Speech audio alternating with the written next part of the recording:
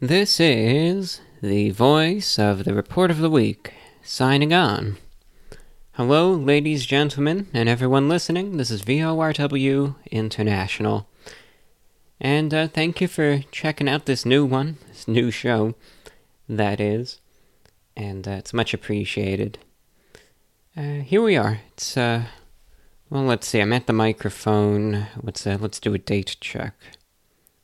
Wednesday the 22nd of April, 2020. I'll get right into things. The majority of this show was recorded yesterday. And it's going to be more of a, not retro, that's the wrong word for it, throwback, maybe. For those of you who have been long-time listeners, it's going to conjure up, some vibes of how the show used to be from, let's say, 2014 to maybe 2018, early 2019, and I hope you like it, though. It's not going to be for everyone, though, I can tell you that right now. And I know that's not the right thing to say, but it's true. Because the means that I used to record this program, at least the vast majority of it, is very different from what I'm using right now. I took my old microphone, busted it out of retirement because I enjoyed the portability that it has, but we'll talk about that in a minute. So I know the fidelity might bother some people, and I apologize. It's just, this show I'm just doing for fun. It's something that I really wanted to do. Again, I know some people, they're going to be like, what's going on with the sound? What's the matter with you? Why are you doing this? What's your problem? But it's just something I want to do. That's all I've got, for better or for worse. Hope you enjoy it, though. I had a lot of fun recording it, and I guess that's what matters. But I really hope you enjoy it. I hope you do. And this one's just for fun. I'm doing it to do it. Is the best explanation. But anyway, that number one. Number two, thank you so much to everyone out there who supported this show. I felt terrible having to do this this call for donations, because I hate doing it. It's just not something I ever want to do. And more often than not, I just try to avoid it at all costs, and then it ends up hurting me. And but thank you for your understanding, and to all of you who did help out, thank you so much. It came as a good time, as I got a notice from a radio station. I'm not going to name names because I have a lot of respect for them, but they wanted to increase their airtime rate by like 3 times on me. And it's just, I told them it's not going to happen. I said, if I have to leave, I have to leave. But I imagine that they must just be going through difficult times too. So if my schedule changes at all, I'll let you know. But so far, it looks like we'll be able to keep things going into another month, which is good news. But thank you all so much to everyone who supported. And I'm going to try to get a good round of just some thank yous sent out to everyone who did donate. I want to reach everyone, because I'm so thankful for your support. If you do want to help this show out, like I said in the last one, of course times are tough for everyone, and this program does have its expenses, of course. The ad rates for the main channel, the Report of the Week, are down drastically, probably in upwards of 70-80%. And for this channel, it was kind of funny. YouTube said that you could monetize coronavirus stuff, but they still demonetized a lot of it. So it's, what can you do? It's their site. But if you do want to help out, you can do it via PayPal to VORWINFO@gmail.com. And with that, let's just get right into it. This is going to be a good show. It's got some length to it. I think it's going to be like an hour, 30 minutes or so. Hope you enjoy it. This is VORW. Well, I hope everyone's doing okay. Wherever you are, wherever you may be, wherever you might not be. But I hope you're doing alright. Hope you're hanging in there. and welcome to this newest edition. Obviously, at least what the plan is, I haven't done it yet, but I'm sure you just heard it. Do some sort of introduction to this in a more professional setting. So then when it gets to the point where you're hearing this, some people might remember it, some might not, some may be a fan of it, some might not be, etc. But it's just a personal, stylistic choice. It's not really like there's much to contribute anyway. In today's show, it's really just going to be miscellaneous conjecture, nothing of real substance or any of that. But this setup that I'm using today, obviously, because see, there's a trade-off. That's the thing. That's what we all have to remember.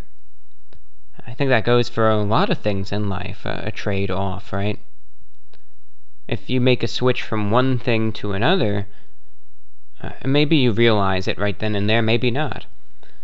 But you sacrifice certain qualities, certain aspects, perhaps certain benefits, in substitute for one that is deemed, for the most part, greater or better.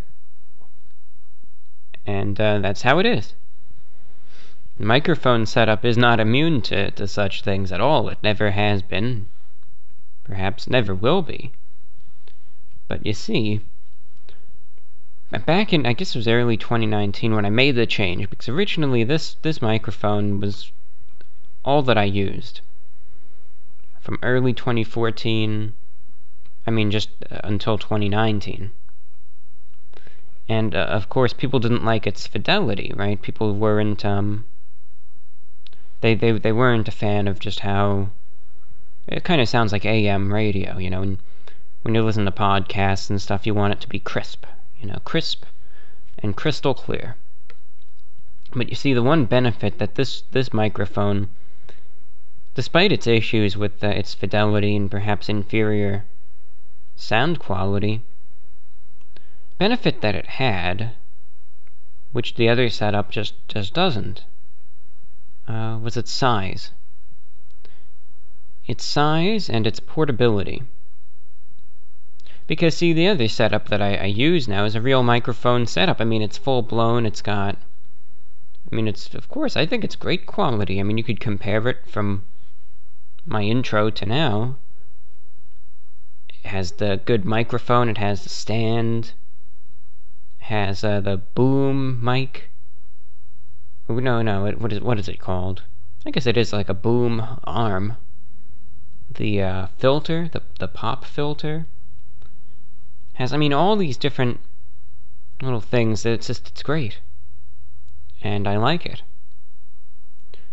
Just the problem is that it's not portable.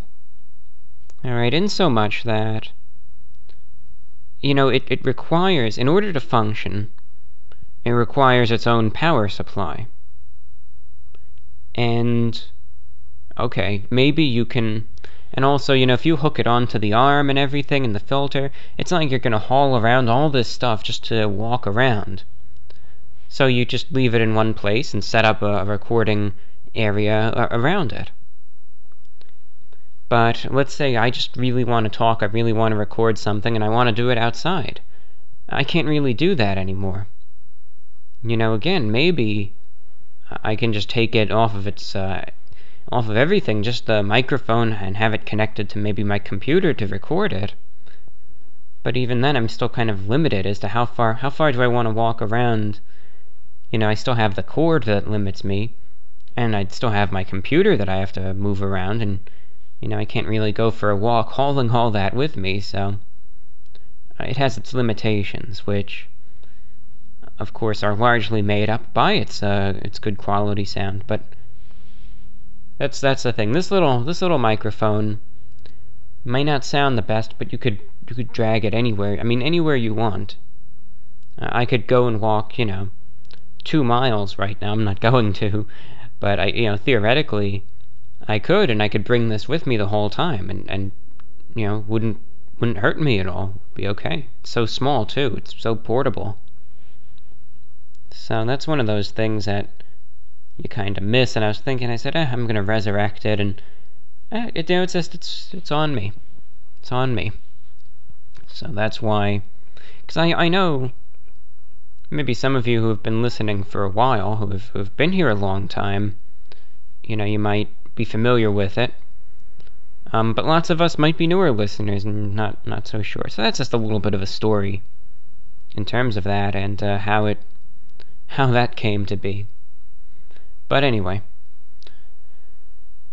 as this is going out, I'm still kind of waking up a little bit myself. Doing okay. Had a bit of a experience the other day that I'll share in the next show that I do, but it was a unique one. I'll tell you that, with some dental work, but successfully done. I just had a lesson in emergency pandemic dentistry, so I had to get some stuff taken care of because it all goes back to 2016. This he had this terrible dental work done back then by a dentist who obviously, with all due respect, and see, this is another thing where I think some people go wrong. People they assume, and all that I'll say is just remember the phrase, what they say about people who make assumptions. They assume that anyone who is a doctor is obviously talented and skilled and respectful and will do a good job. And that's simply not true. Now, that goes for any medical field, but of course dentistry as well. You have dentists, yes, who have the qualifications, and they do a darn good job. And they're fantastic. They're professional, but they're courteous. They admire their work. They're proud of their work. They do a good job. They really want to make sure you're taken care of. I now realize dentists like that are a dying breed. And it's sad. Most of the time you have these dentists that are there and it's like either A, they act like they're just angry to see you. I never understood that attitude. Why it's like sometimes they're just like they're pissed off. It's like they don't even want to see you, and it's like I don't know. It's like, do you not want me to be here or what? Number two, sometimes just the quality of work is just abysmal. Back in 2016, I didn't know any better. Granted, this person was my dentist before then, from probably like 2002 to 2016 or so. And, when they're the only dentist that I had ever been to before then, it was... You didn't know. You thought, now that I realize it was just deplorable treatment, I thought that's just how it was supposed to be. Because, what did I have it to compare it to? Nothing. And all I knew is that people didn't like going to the dentist, so I thought this is just part of the experience. I didn't realize that when they're doing fillings, for a while I didn't even realize they were supposed to numb you. They wouldn't even do that. They would just drill in without anything. And I thought all of them had problems with the billing and would overcharge you and do this stuff and try and screw you over. Anyway, I'm just kind of ranting because I still am upset. I'm upset with them that you go there to try to fix problems. Right? That's why you go to the dentist for the most part. I mean, some of us go there just for cleaning and general upkeep, granted, but I think a lot of us, we try to avoid that, and we go to the dentist in order to, fix an issue that may be present. It's like, okay, I have this pain. I know that if I go here, they will help. They will make it go away. They will make it better. And that's why we go. And when you go there, you go in with a certain understanding, a certain faith that they're going to do what you expect them to. Not like, you're barking at them orders, do this, do that. It's... But, you think, okay, I have this cavity, and you're going to walk in with that pain, that discomfort, whatever. And you're going to walk out with a nice filling and one less problem in your mouth. So, you just expect them to do the right thing. That's what I'm trying to say. You expect them to stick to their principles. Maybe it won't be a perfect job, but to do a good job. And help you out. That's what you're there for. That's what you're paying for. And when that doesn't happen, yeah, it's disappointing. Especially when you don't realize till years later that you were taken advantage of in that situation, and there's nothing you could really do about it now. So far at this point, that dentist that I used to go to, again, until around 2016, has been responsible for messing up, let's see how many teeth it is now. 1, 2, 3, 4, 5 teeth at least. 2 teeth had to be extracted. They were just it was that bad. 1 tooth, a filling popped out. Was almost at the nerve, but thankfully they were able to get that taken care of. Another tooth they never filled it properly. That was an issue. And then most recently, one of my incisor teeth, right in the front. They put the filling in, but they never got rid of all the decay, so the decay just festered and grew, got worse behind the filling. Then 2 days ago, the filling comes out, and with that, a good third of the tooth, and there's just this constant pain. And I was just needed an emergency root canal and then a crown.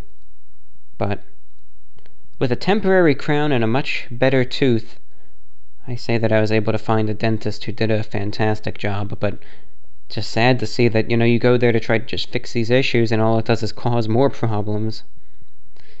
I'm thankful at least that there's still some good, consummate professionals out there who understand that there's, it's like a hierarchy, but they're there to help you out. So that's what we got. I'm looking right now. I'm a bit of a news junkie. I have a nose for news. I always like news, especially world news. See, domestic affairs in the U.S., I'll tell you why I hate them. That doesn't mean that I hate the country and I hate the attitudes that go along with it. Because every damn thing becomes a partisan affair. And granted, while partisanship is really part of American culture at this point, I just hate it when events that should really be apolitical get labeled as being one party agenda or another, and if you take this viewpoint, you're obviously one of them, right? And it's just... look at the coronavirus, for instance. It's something that should not be a political issue. Now, if you want to talk about, alright, what does the U.S. do? Yeah, I understand how some politics can tie into that, but the virus itself is inherently apolitical. It should be a common enemy that we could all unite everyone around the world. It's impacting all of us. And then to say, if you wear a mask, you're this. If you think in terms of doing this, you're that. It's just, forget it. That's why I just get so sick of it. It's like they find an excuse to... I don't want to say an excuse to fight, but I know that's not true, but it sure feels like it sometimes. So that's what we got. But that's why I like the international news a lot more. Plus, the world doesn't revolve around the U.S. Other things happen too. And, what got me into world news really was when I got into shortwave, picking up these international news stations, and, you realize so much is going on, not just in the U.S. It put it into perspective. And that was, I think, 2014 or so. That's when I really started following the Middle East and the situations with ISIS, and in Africa with Ebola and Boko Haram, and all these events geopolitically. That's just what I've been doing ever since. North Korea is one of those countries that I think interests a lot of people. It interests me for sure. Sometimes I can't help but that's not because I'm a North Korean sympathizer or anything. I think so many things that their government, at least what we're pretty sure is just deplorable action. It's disgusting and it's sad, but sometimes, when people just go out and they say that they just want to, it's like they just want an excuse for war with North Korea under any circumstance. It's like, yes, just blow them up, just nuke them already, just, yeah, kill them all off. Kill them all. It's like, do you know what you're saying? I don't know, just that's the attitude that really bothers me. We might have problems with their leadership, we might have problems with some of the people, some of the higher-ups there, but to just completely destroy their country, to me, is beyond reprehensible. I hope for a world of peace, to tell you the truth. But anyway, so Kim Jong-un, the supreme leader of North Korea, some rumors going around right now that he, I don't know, is he dead? Is he, barely alive? Is he doing just fine? I mean, what's going on? Breaking news came in right before I was getting on the microphone here. U.S. is monitoring intelligence that North Korea's leader Kim Jong-un is in grave danger after a surgery, according to a U.S. official with direct knowledge. So, this is obviously one of those reports where it's like, unconfirmed sources tell us this or tell us that. Sometimes it comes out to be true and it's a real bombshell. Other times not really, and it's like, well, yeah, so much for that unconfirmed source. It's just kind of let us down. And it turns out it wasn't anything, but... Alright, here's the situation. There's rumors going around right now, obviously some people deem it credible, that Kim Jong-un is either dead, or is not doing good at all. Obviously his health hasn't been the best, recently. He's 36 years old, I mean, he's a young guy. But, he, let's face it, has a very, very high BMI. He's 5'7" tall and weighs about 300 pounds. That's a BMI of about, at least according to this source, 45. Obviously very much overweight. So not the most healthy there. But also what kind of goes in conjunction with that is he does have, cardiovascular issues. And rumor has it, earlier in the month he underwent a cardiovascular procedure. And I guess after that happened there must have been complications with the surgery, how he responded, how he reacted. And, rumor has it that he had this heart surgery, and now he's not doing good. And, he might be dead right now, he might not be. We know how secretive North Korea can be with information. Or he could just be sitting there on his computer, looking at this and kind of figuring out where the heck did people get this info from, who's to say? But there's rumors. Another fact is that he hasn't been seen since the, all last week he was missing. He wasn't there for major North Korean holidays that he's always there for. And there's, they're not sure where he is either way. He's missing.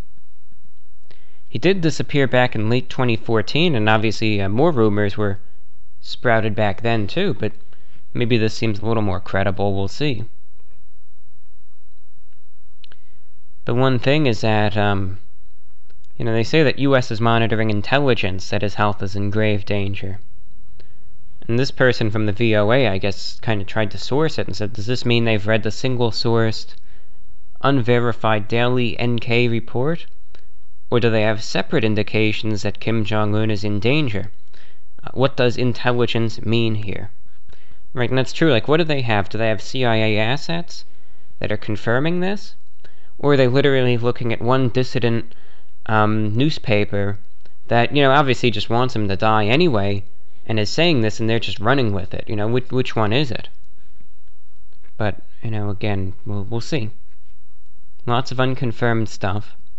Speaking of unconfirmed reports, I believe it was NBC, deleted this tweet because they jumped the gun on this, and this just goes to show how sometimes you see these reports that are so confident, only for the info to be dead wrong. Case in point, NBC got on the Twitter. They said, just flat out, North Korean leader Kim Jong-un is brain dead. If he's brain dead, that's big. According to 2 U.S. officials, he recently had cardiac surgery, slipped into a coma. They said NBC News confirms this. Now they deleted it. They deleted the tweet. And someone else said, FYI, this rumor was originally disseminated back in 2014 and was being circulated as a fake news copy pasta among South Koreans, so it may offer hints to how credible it is, yeah. I wouldn't say that's very credible if they had to tweet it and then delete it. But, we'll have to see. One other noteworthy report, Yonhap News out of South Korea, reports that South Korean officials say they have picked up no signals of anything abnormal with Kim Jong-un's health. So is this a rumor that went out of control? Kind of like 2014 when he was out of the public eye for a bit. Or is he really, either dead or, maybe at least in bad shape? I'd say, there's a 50-50 chance of either one, because we have to remember, there's lots of rumors about him, lots of fake news about him, but health issues can happen to anyone, especially Kim Jong-un. No one's immune from this stuff.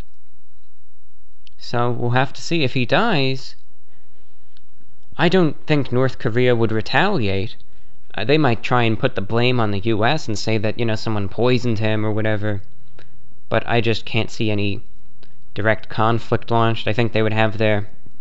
it would be like how Kim Jong-il, they'll have a mourning period, and then his successor will be appointed. Who that'll be, we're not really sure, but that's what's going on with North Korea. Obviously some big news and lots of speculation, but it's an interesting one to follow. It's kind of just happening live as I'm recording right now. So we'll see. Either way, if he really does die, it's gonna be a long time before the North Korean government confirms that report. Yeah, so anyway, that's what the situation with North Korea is looking like.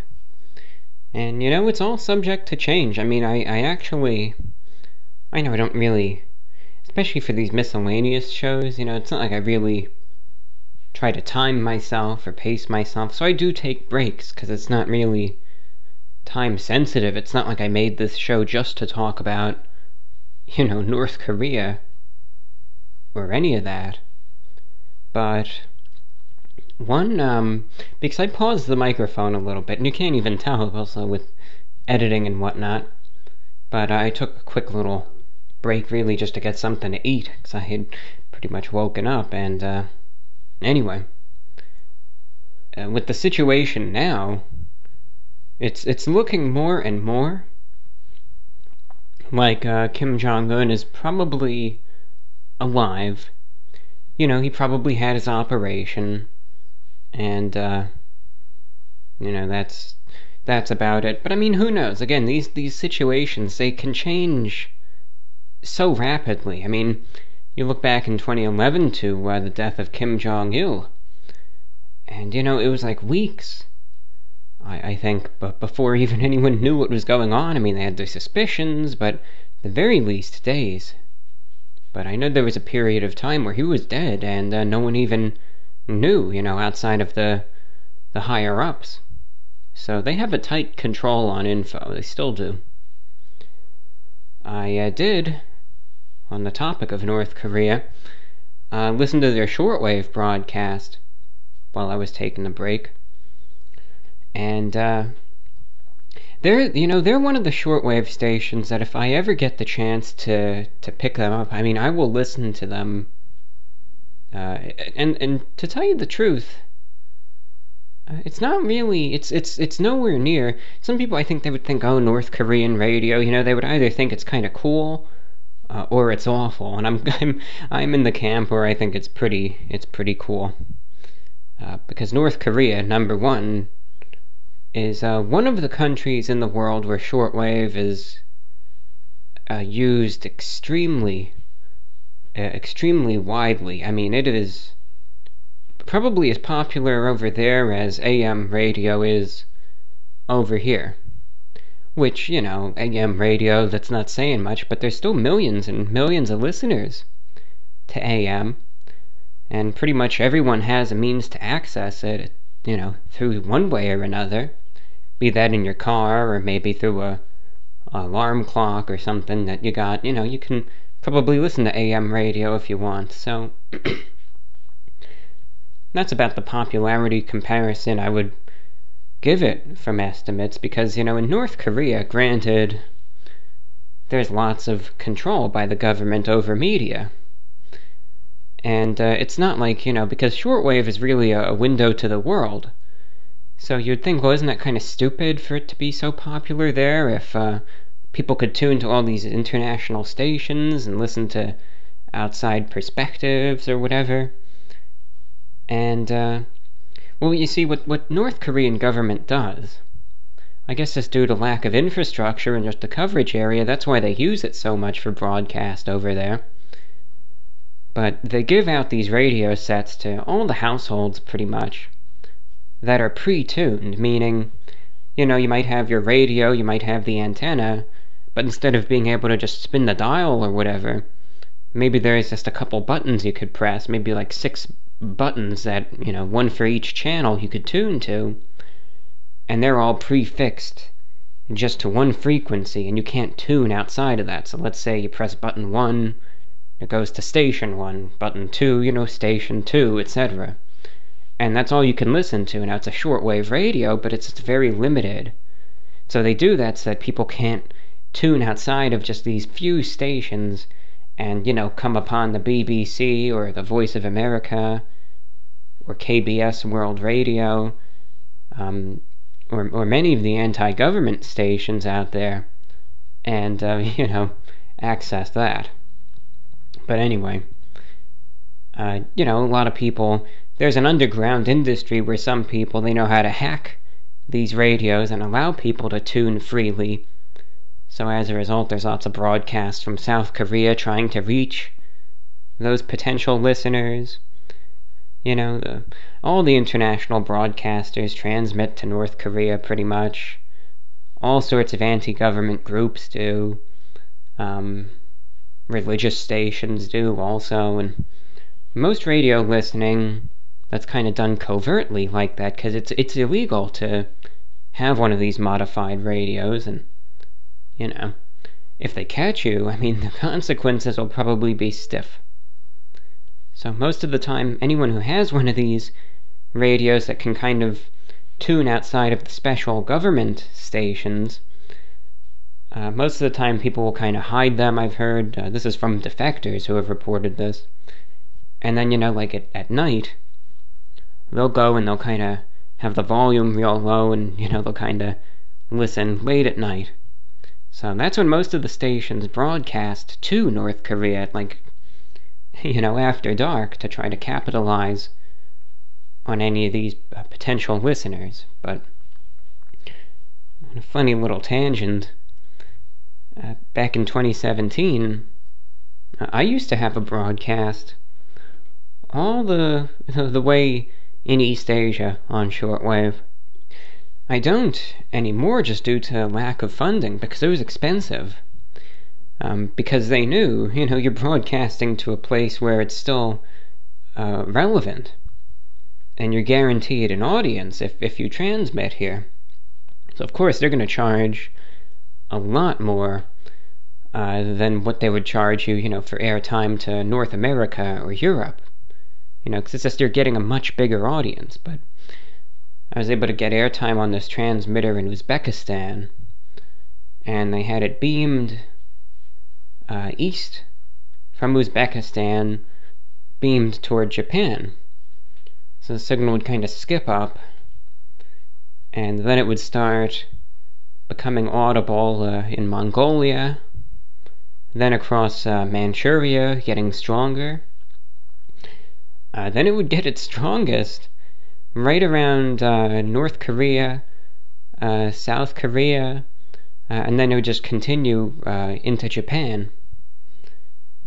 And it was just fascinating. There were so many listeners in Japan that would tune in very regularly. Every single week, I would get this deluge of feedback from listeners all over Japan. And it was fascinating to see how many people over there still have that interest in shortwave. And it was such nice feedback. There was such a wonderful audience. It was awesome. But I remember there were listeners there. There were, I'd get some emails here and there from people in China that would be able to pick it up. People in India would listen in too.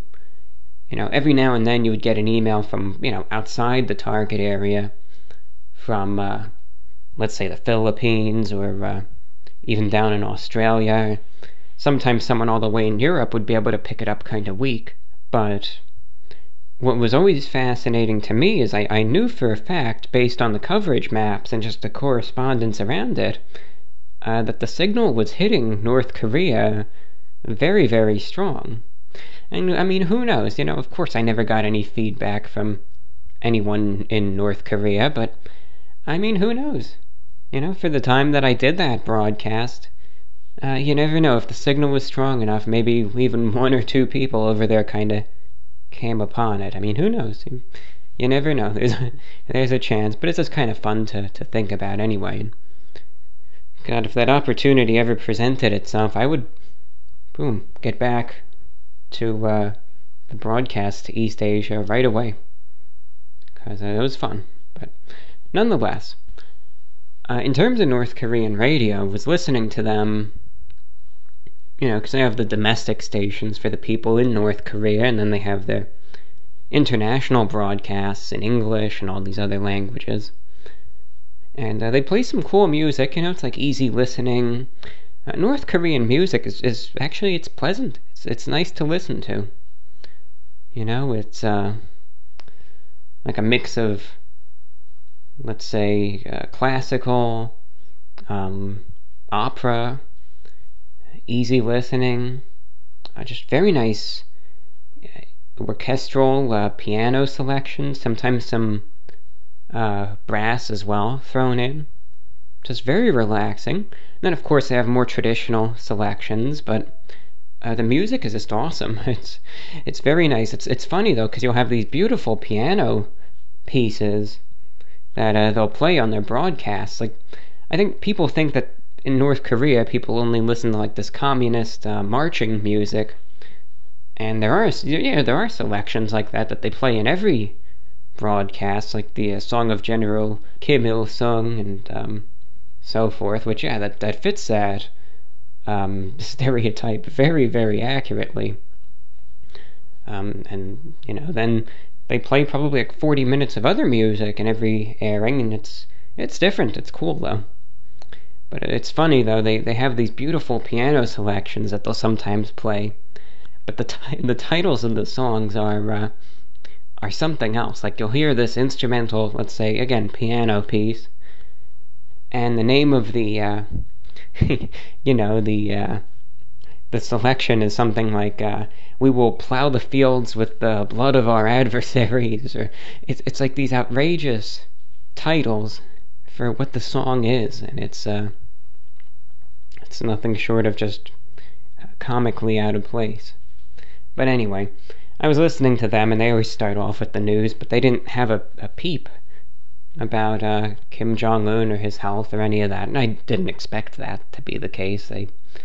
I doubt they would say anything until they would absolutely have to, so nothing there. But no, North Korea, it's one of those countries that's of great interest to me. Well, that's all that I have to say. So got in a bit of a tangent. I talked more than I intended to about North Korea, but I don't know, I just haven't. I think back in 2016 maybe I've talked about them at length, but no, it's a place of great fascination to me, and I could go on and on and on about them, but just one of those things. It's so weird, there's some things that I could just talk about at great length that I just don't usually, because it's like, think of it this way, right? On the main channel, the Report of the Week, for someone who sits there and reviews food, how out of place a video like this, talking about North Korea for, however many minutes this would be. Or, if I went on and on about the Syrian civil war, right? It's just like I could talk about Syria for an extremely extended period of time. It's another one of those conflicts and situations I try to follow closely, but it's like it's just so out of place. So here and there when I do these miscellaneous shows, I'll, maybe go on a tangent about it once or twice. So you got to hear one of the infamous geopolitical discussions. Yeah, but anyway. Otherwise, yeah, hope you're doing okay. And on one other note, I was thinking about this, of course, as the pandemic is going on and as it's continuing. It's obviously affected lots of our habits, lots of the things that we do, and of course in terms of the foods that we eat. This coronavirus pandemic has really affected it greatly, I think. At the very least, maybe it's not about what we eat, but how we eat it, where we eat it, etc. But one item, and I for one, I'm okay with this, to tell you the truth. I don't mind it. Someone was saying, I bet you'd be perturbed by it. No, I'm not really. It's actually kind of nice to see, 'cause it's one of my, it's not a favorite food. Well, of frozen stuff, it is. That's for darn sure. In terms of frozen food, it's definitely a favorite. But frozen pizza. Frozen pizza. I don't know if I got the whole word pizza out the first time, but there you go. 3 times the charm. But, yeah. That food, frozen pizza, is... It is surging in popularity. I think... And this is just... I don't even have my computer or phone or anything nearby. This is just off the... But I read somewhere, I think, that the amount of... it's gone up like 70, 80%. I think in some cases 90%. Frozen pizza is popular again. And for good reason, too. For good reason. Because it's tasty. It's good. Tastes good, anyway. I can't say if it's good for you or not, but it certainly tastes good. It's good for the mind, right? And it's easy to prepare. I mean, you can stay in. You could really practice the, isolation, social distancing. Stay in. Enjoy the pizza. Don't have to worry about contaminants. Don't have to worry about, having to go into a pizza store, pizzeria, wherever it is that you go. And you still get some good pizza. You can just make it yourself, Have it for one person, have it for two, have it for the family. Everyone likes the pizza usually. And there's so much of it too. That's the other thing. There's so many different types. It's like, of all the brands, of all the varieties, if you like pizza, you're not going to run out of choices. Now me, I'm very mundane. I'm not one of those people that needs some form of new, stimulation every single day, and I need, oh god, I can't eat those boring pepperoni pizzas, one day after the next. And I know some people are like that, and that's fine. Everyone's different. But I've never been that way. I could eat the same thing day after day after day after day, and it doesn't bother me. I don't know. I'm not gonna be clawing up the walls if I have to eat that freschetta rising crust pepperoni pizza for the second day. Yeah, sure. Let's cook it up. Let's make it 3 days or 4 days. Why not? Yeah, it's a good pizza. But yeah, frozen pizza. Some people were saying, well, doesn't it bother you that so many other people are kind of getting in on it now, that it's making it harder to get, harder to obtain? Is that an issue for you? No, not at all. Because, you see, the other thing is that despite this heightened popularity, or whatever you want to call it, right, in the world of frozen pizza now,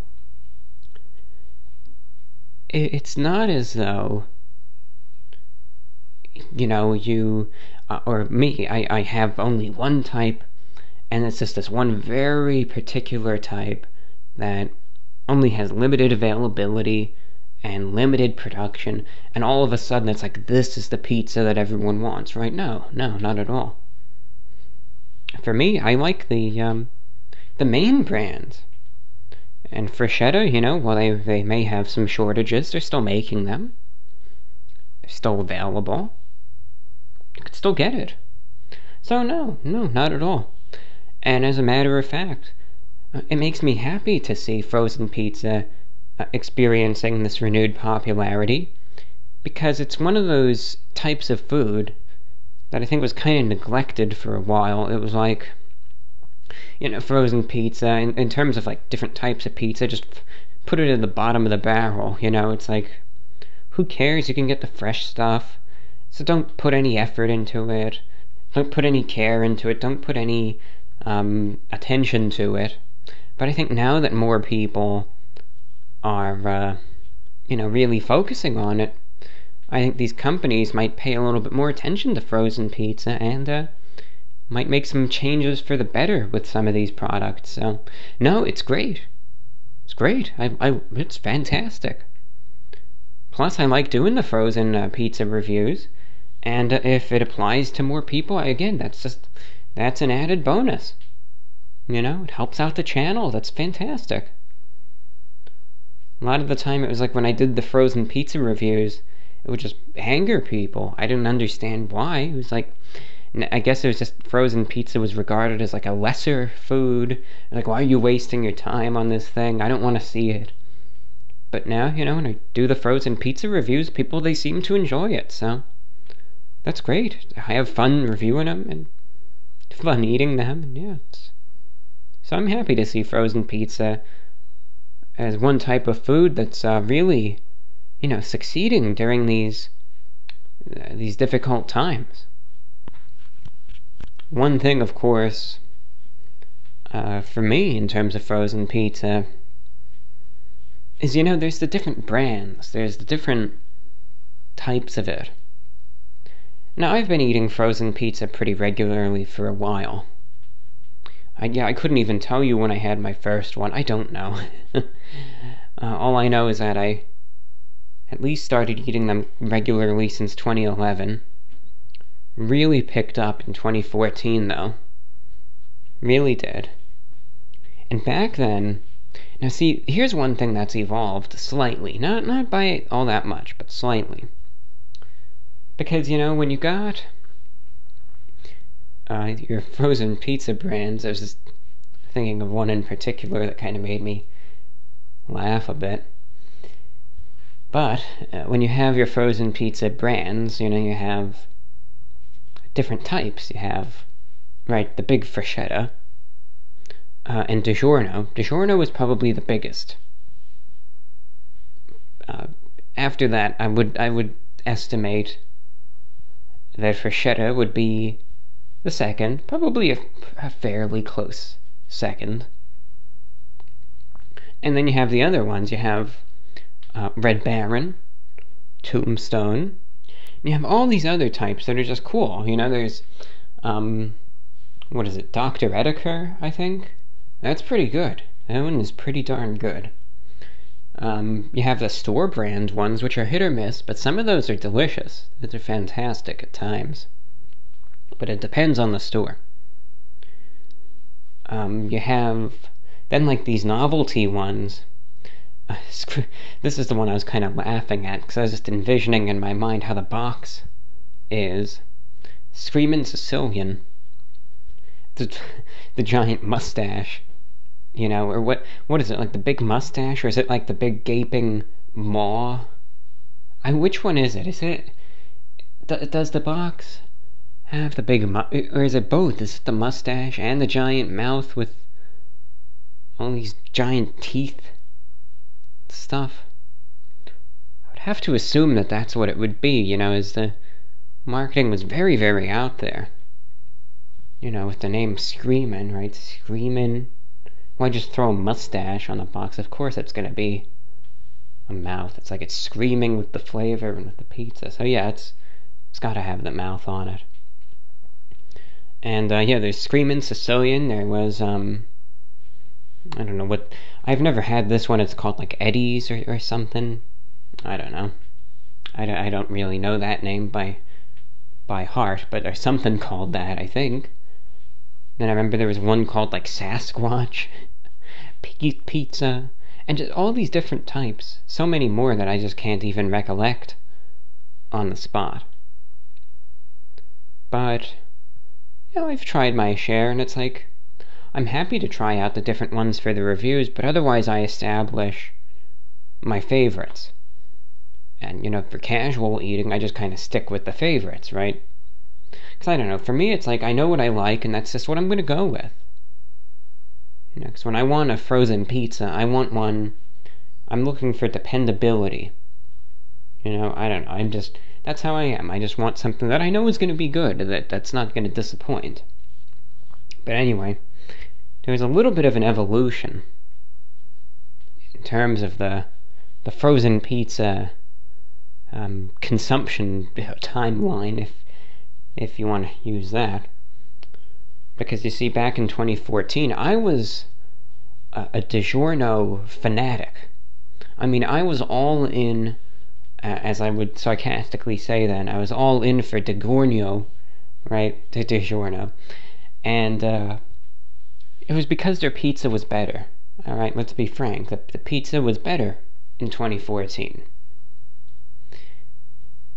My favorite, and this goes for all of them, I like the rising crust the best. Because it's not like a deep dish pizza, but it's more like a pan pizza, in that it's not too thin and crispy, which, now those can be good too, but I've been trying to take a little bit of a break from those this last year, with all the dental woes, but as I get my teeth fixed, that's just going to get better and better, and especially once, because right now I have this temporary crown on my one of my front teeth, and then I'll get the permanent one on in a couple weeks, and it's so awesome to have something there again. After there was this tooth that was so messed up, and I was worried it was going to be another loss, but it wasn't, thankfully. But anyway, I just don't want to go chomping down on something like a hard cracker right on it and have the temporary crown fall off or break or something. But once that's fixed, then I'll kind of move back into some thin and crispy ones too. But either way, regardless of the state of my mouth or teeth or any of that, the rising crust has always been my favorite. Because, I don't know, I like how there's more substance to it. I've always been a big fan of that. That, it's just like when you bite in, I don't just get that full flavor. I've just always been a fan. And originally, I was a big fan of DiGiorno's Raisin Crust Pizza. I would say, this is just my opinion, mind you, DiGiorno peaked. Now, I'm not talking in terms of profits or popularity, but in terms of the quality. To me, anyway, they peaked in 2014. Like, if you want to talk about the glory days, then look no further than 2014. I mean, if you had the pleasure of trying out DiGiorno frozen pizzas back then, they were, to me anyway, they were fantastic. Like, they were delicious. Almost unrivaled. Especially their Raisin Crust. Because they were one of the pizza chains that changed their image somewhat in 2014, to the extent that they tried to make it more artisan-like. Now, sometimes when these places do it, it's cringy. It's like, oh, well, they're trying to be something that they're not. They're not really doing a good job at it. It's like they charge more, they make it look fancy, and it just tastes worse. I think we've seen that happen many a time. But this is one of those situations where they did it, they didn't charge you anymore, and my God, did they make it taste good. Because they took the Raisin Crust pizzas, and it was such a simple change, but it makes a big difference. Sometimes the simplest of tweaks changes the entire game. And they just said, look, we're changing our sauce. We're changing our sauce, and we're going to just add various herbs and various different, just different tweaks to it. And then they would also season the pizza with this little just Italian seasoning. And did that make a difference? Not only was the seasoning great, and it just blended in really well with the cheese, the pepperoni, the base, but the sauce was awesome. It just had this flavor to it that, of course, as time passed, as it gets harder to recollect. But it was just so pleasant. It was like it was still robust. And it was flavorful. But it had a lot more substance to it. Because, see, the problem that I had with DiGiorno before then was their sauce was awful. It was this runny, liquid, just red, not even like a paste, it was like a red, runny liquid. Like tomato soup poured onto the pizza and frozen, It was so cheap, so watery. And then it's like, why? You bite in, it's like this watery crap. So, the fact that they got their sauce, it wasn't runny anymore, but it had substance. It was much more solid. And I liked that. I liked that it wasn't this soup anymore, but it was like a real pizza now. It wasn't like some cheap frozen thing anymore. It was much better. And it made a world of difference. When I figured out, wow, they really, they made a change. I wasn't sure, but they made a change, and it was for the best. It was the best thing they could have done. I was a convert. That's just what I got from then on. That was my go-to. Of course, you would, no, especially with these companies, no good thing seems to last forever. And I think it was in late 2014 or early 2015. It was so good. And then they gave this BS excuse on their website saying, oh, we heard your complaints, but we want the will of the people. We're going to go back to our old ways, our old sauce, and we're going to discontinue this new, artisan-type pizza. I was devastated. Thought many expletives at the time.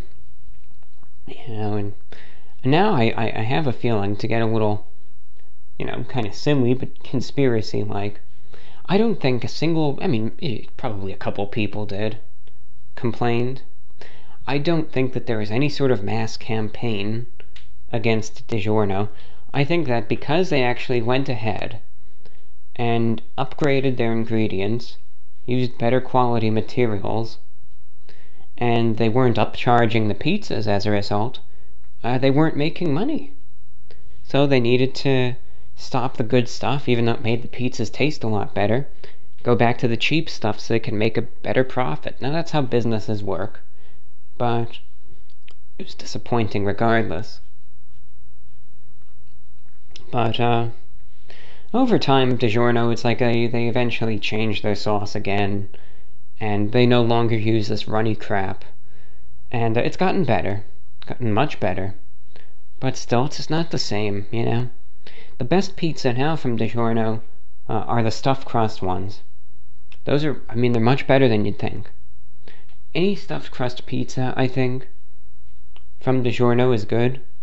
Especially, of course, the standard pepperoni in my book, but also the bacon one that I reviewed around, I guess it was before Easter. That one was surprisingly good. So the stuffed crust DiGiorno ones right now are good. They hold their own, and even the rising crust ones are nowhere near as bad, as they were back in 20, before they made them good and then switched back. They've gotten better over the years. They have all these other novelties like brick oven. Those are okay. They have a deep dish one that I don't know, I'm just not a fan of. The deep dish is harder to do. And just wasn't really feeling that one. But my favorite now is Freschetta. Freschetta is the closest thing to, that level of quality. The Freschetta Rising Crust is by far my favorite. Rising Crust pepperoni, the simpler the better with the Freschetta, but they just do a good job. Again, just that quality, that just robust sauce. It isn't runny, it has that solidity, but it's delicious, has even like this, it's great. And it's not as good as how that one DiGiorno used to be, but it's the closest thing. Now, Freschetta Rising Crust, I'm a big fan. Freschetta Brick Oven, I don't know if they make those anymore. I think they still do. Just the store that I go to just doesn't really sell those variants, but I'm pretty positive they still do. The Brick Oven, no, those are fine. They taste good. Been a fan of those too. And there used to be a time, this isn't made anymore. Now this you gotta go back to like 2012, 2013, I think it was. But I believe there was such a thing as like a Freschetta garlic bread pizza, which was actually good. It was like the base was this garlic bread, and then they had the pizza on top of it. But wow, that was way better than you'd think for a frozen pizza. But I think they got rid of that. So yeah, Freschetta is good. Red Baron is another one that's pretty solid. I like all the Red Baron ones. My favorite Red Baron pizza used to be Red Baron Rising Crust. And the only place I could ever even get that was up in New York from Stop and Shop. ShopRite never had it, but Stop and Shop did. Grocery stores up there in New York, tri-state area. And then when I was last there, I was looking around Stop and Shop, and I couldn't see it anymore. Maybe they got rid of them. I don't know, but that was my favorite from Red Baron. Those are my three biggest brands, but my favorites from each. And otherwise, the novelties are all hit and miss. There was Tony's Pizza. That's another one. They were okay. Screamin' Sicilian, for all the hype and for all the marketing to get to those quirky millennials, right? It's a joke. They, I don't know, it just wasn't as good as the box made it seem. That's all. And, Yeah, frozen pizza. It's hit or miss. We all have our favorites, but those are mine. You're listening to VORW. And with that, I think we're getting toward the end of today's show. Hope you enjoyed it. It's just a miscellaneous discussion. I think there will be more like this to follow. It's just, when you change it up a little bit, it gets really fun.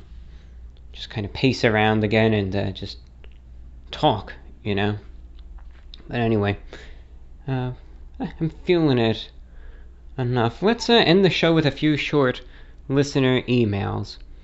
Since I probably have opened the door to doing more shows like this, if there's anything that you want to talk about, it does not, again I repeat, does not need to be related to the coronavirus. If you have any questions, points, things you want to bring up, talk about anything you want. Total, complete, 100% open lines. But if you want to have any feedback or viewpoints or questions that maybe you want to have read or discussed in a future show, way to do it is simple. You can contact this program at vorwinfo@gmail.com. Once again, that's vorwinfo@gmail.com. vorwinfo@gmail.com. Cullen, he checks in and says, what are your thoughts on the iDubbbz drama that happened earlier in the month? Thank you, Cullen. Here we go. iDubbbz, of course, I'm sure many of you listening know who he is. Some of you might not, but he's a very popular YouTuber. And earlier on in the month, he was the source of some controversy due to, I guess, really his girlfriend, and the fact that she had set up an account for this website called OnlyFans, which a lot of people use, of course, for various types of pornography. And, she was selling, I suppose, various pictures of herself, for profit.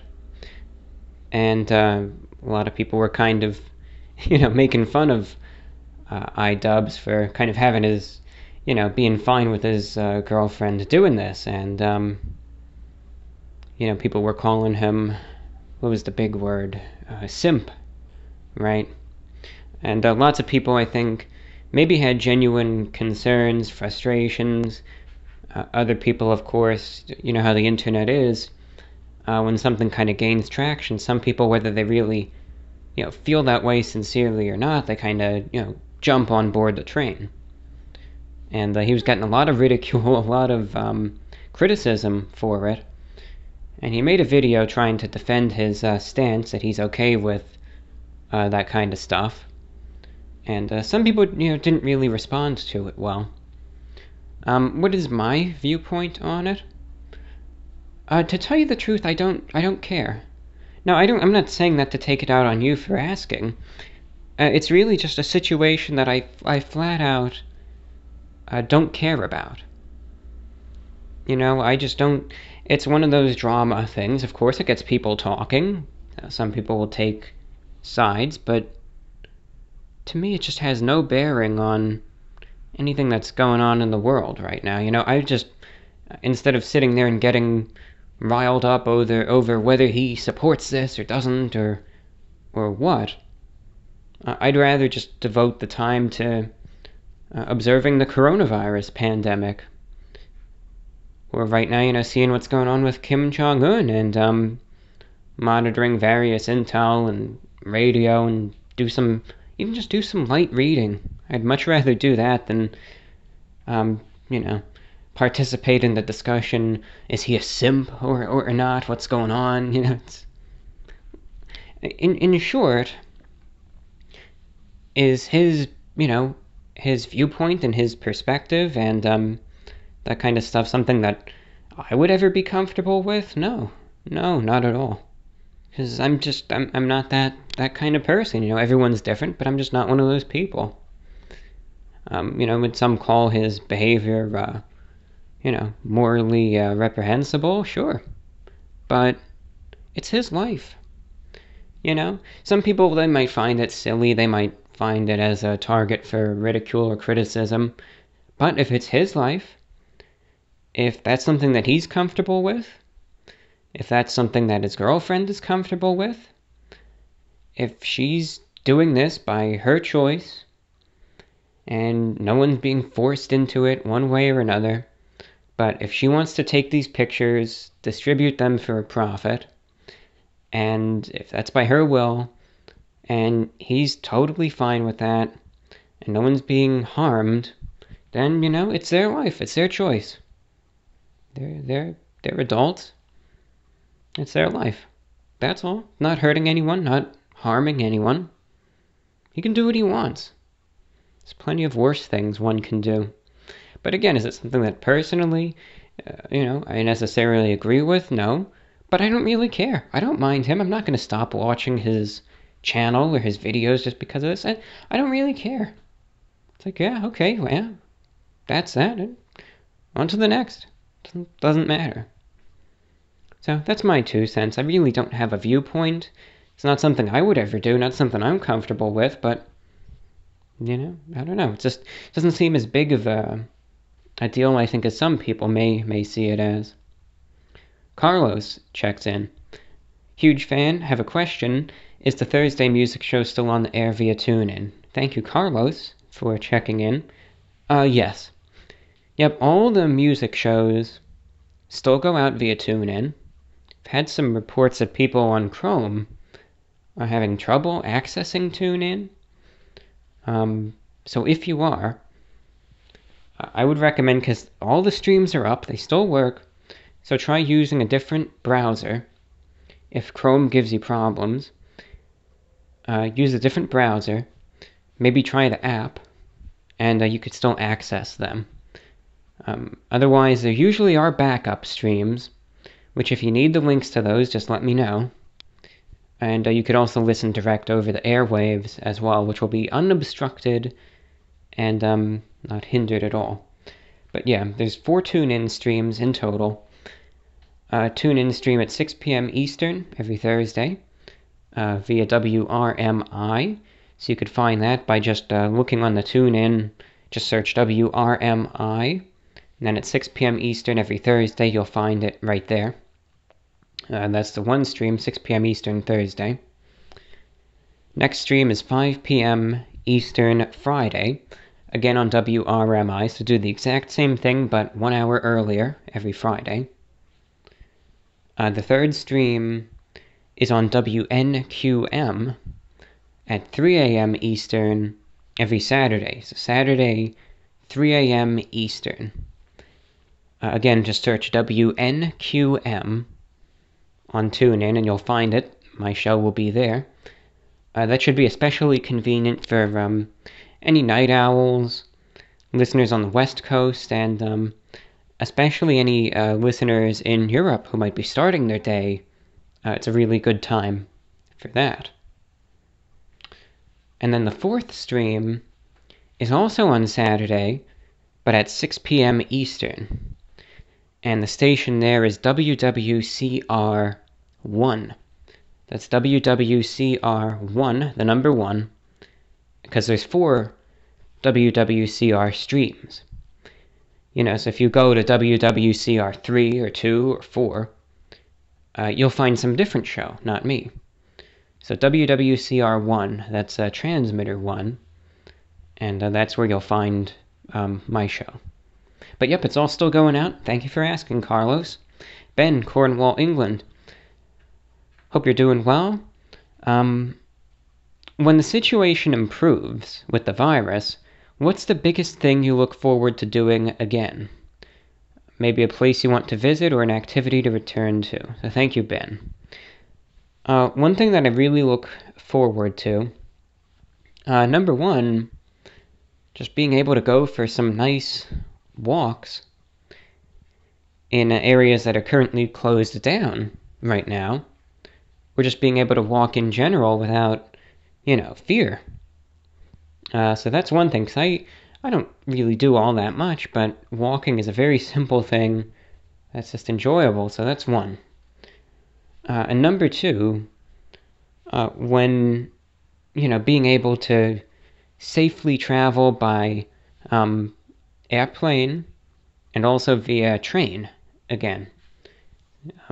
You know, be able to do that, be able to just travel around a little bit. So that's all. No real destinations in mind for now. Just kind of see what happens. And that's what I kind of look forward to. And it's going to take however long it takes to get back to normal.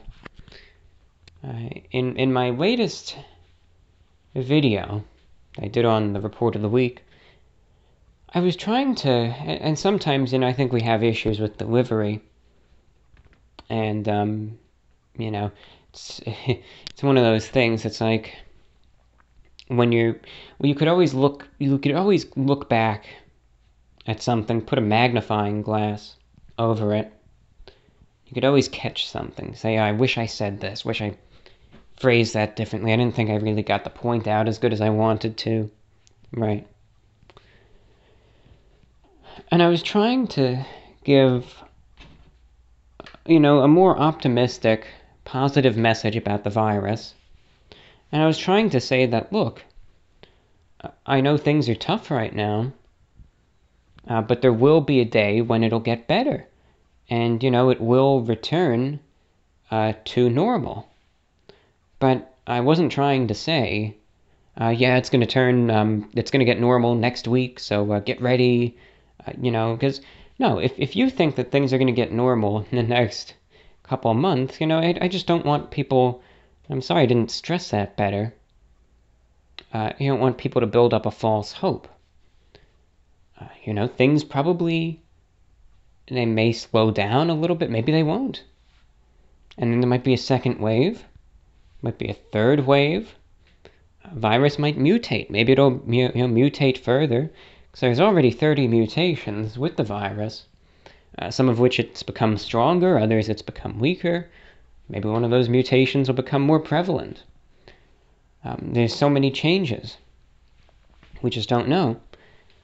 So, it's a duration event. It's going to last for a while, for a long time. But eventually, one day, it will get better. That's what I was trying to say, because it seems endless. And you don't want to say, well, it's never going to get better, or I don't know when, and just deal with it.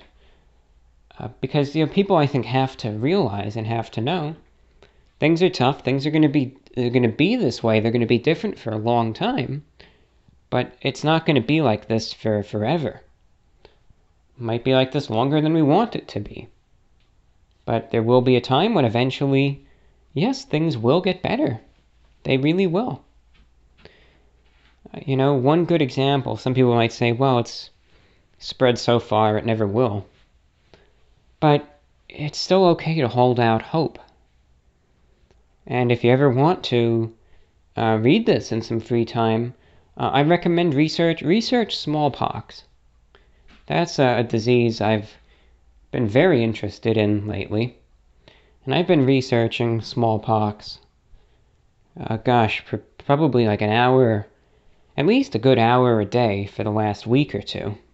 Just reading up on it, especially the eradication and the status of it post-eradication.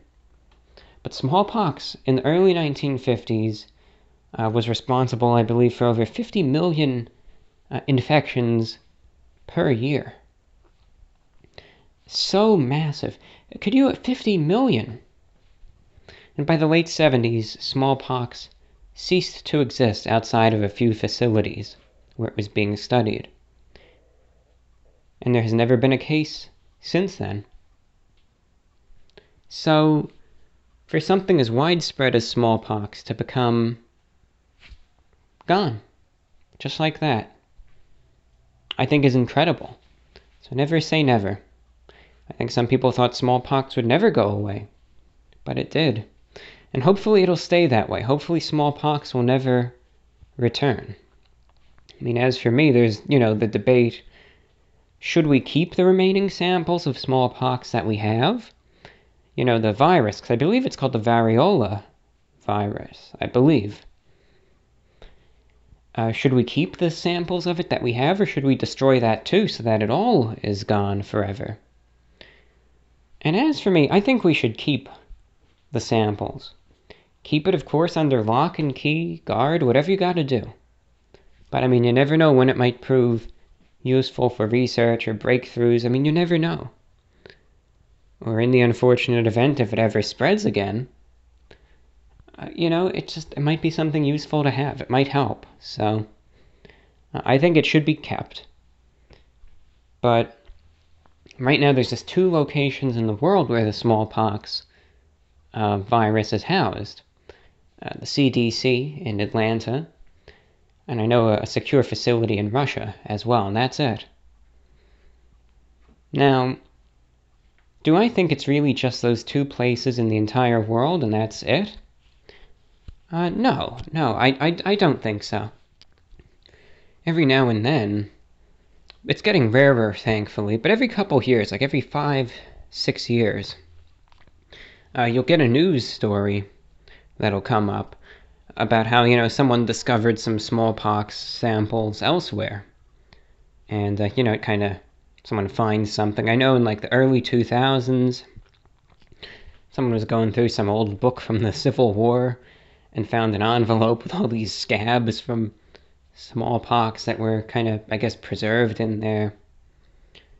I know in like 2014, I think it was, there were a bunch of old samples just in the back of back in one of the freezers, just neglected at the National Institute of Health.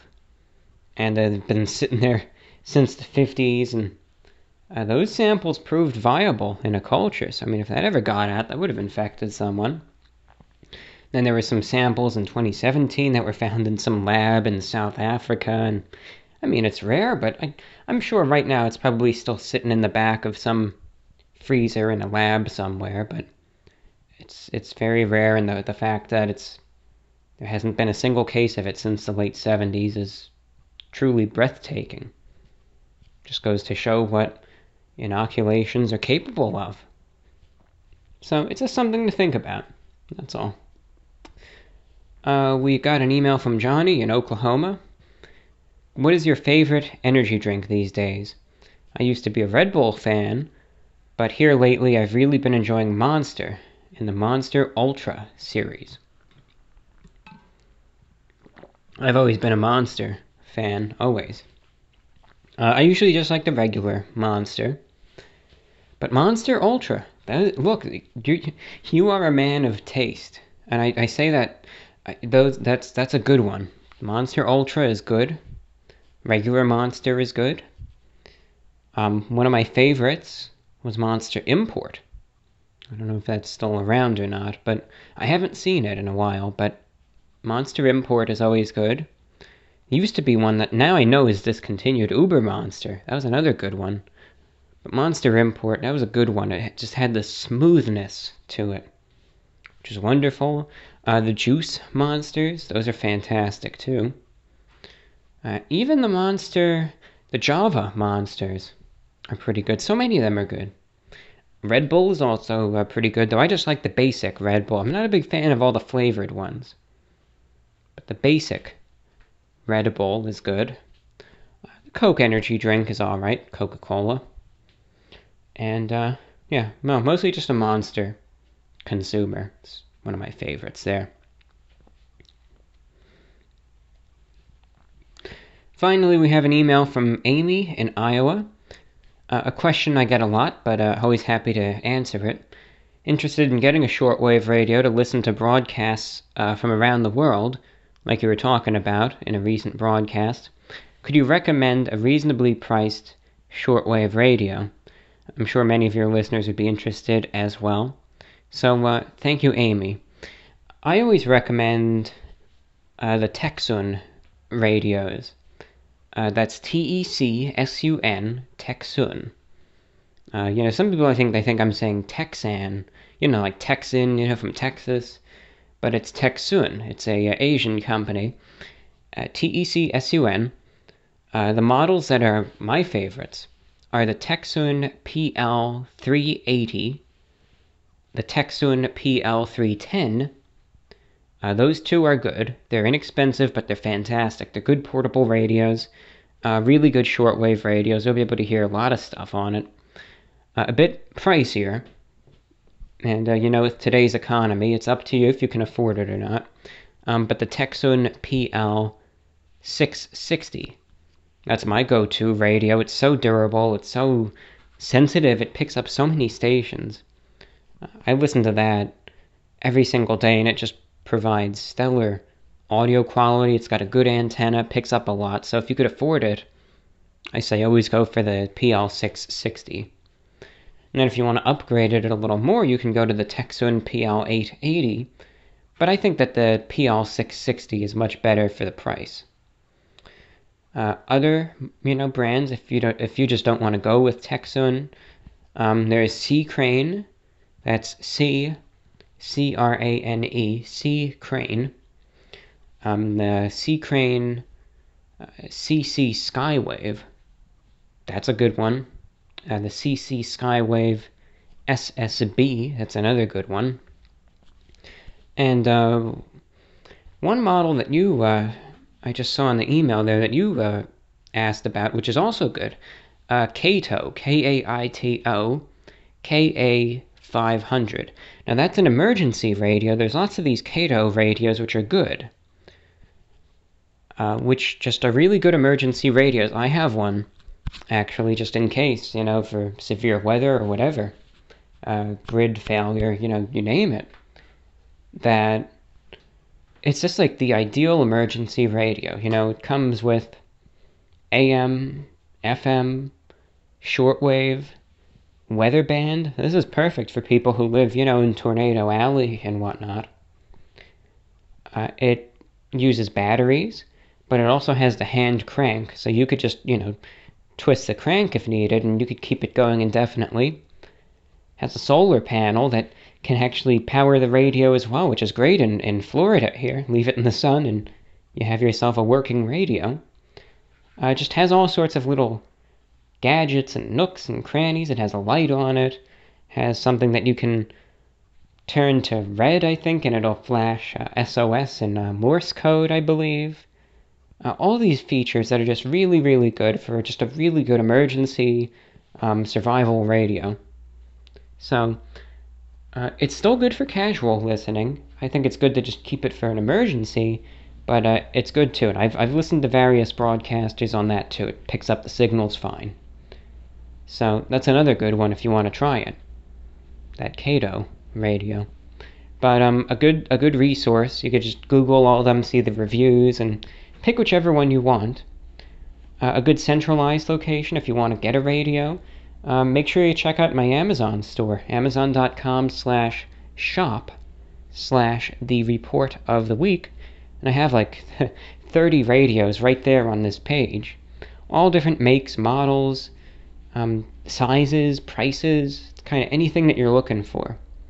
Again, if you want like a good survival radio, if you want like a really small pocket radio that you could just fit in your shirt or pants pocket, if you want a bigger radio that you could put on your desk or tabletop, if you want just a portable radio that you can carry around or you can put, on the counter or your desk or whatever next to your bed. I have various adjustments for the antennas, these wires.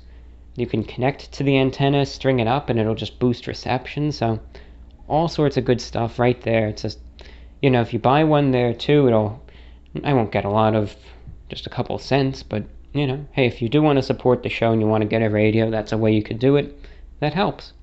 And with that, that's all that I have for today's broadcast. Hope you enjoyed the show. Had a lot of fun just kind of doing this miscellaneous one. But I hope it was enjoyable. Thank you so much for listening in, and do take care. This is VORW.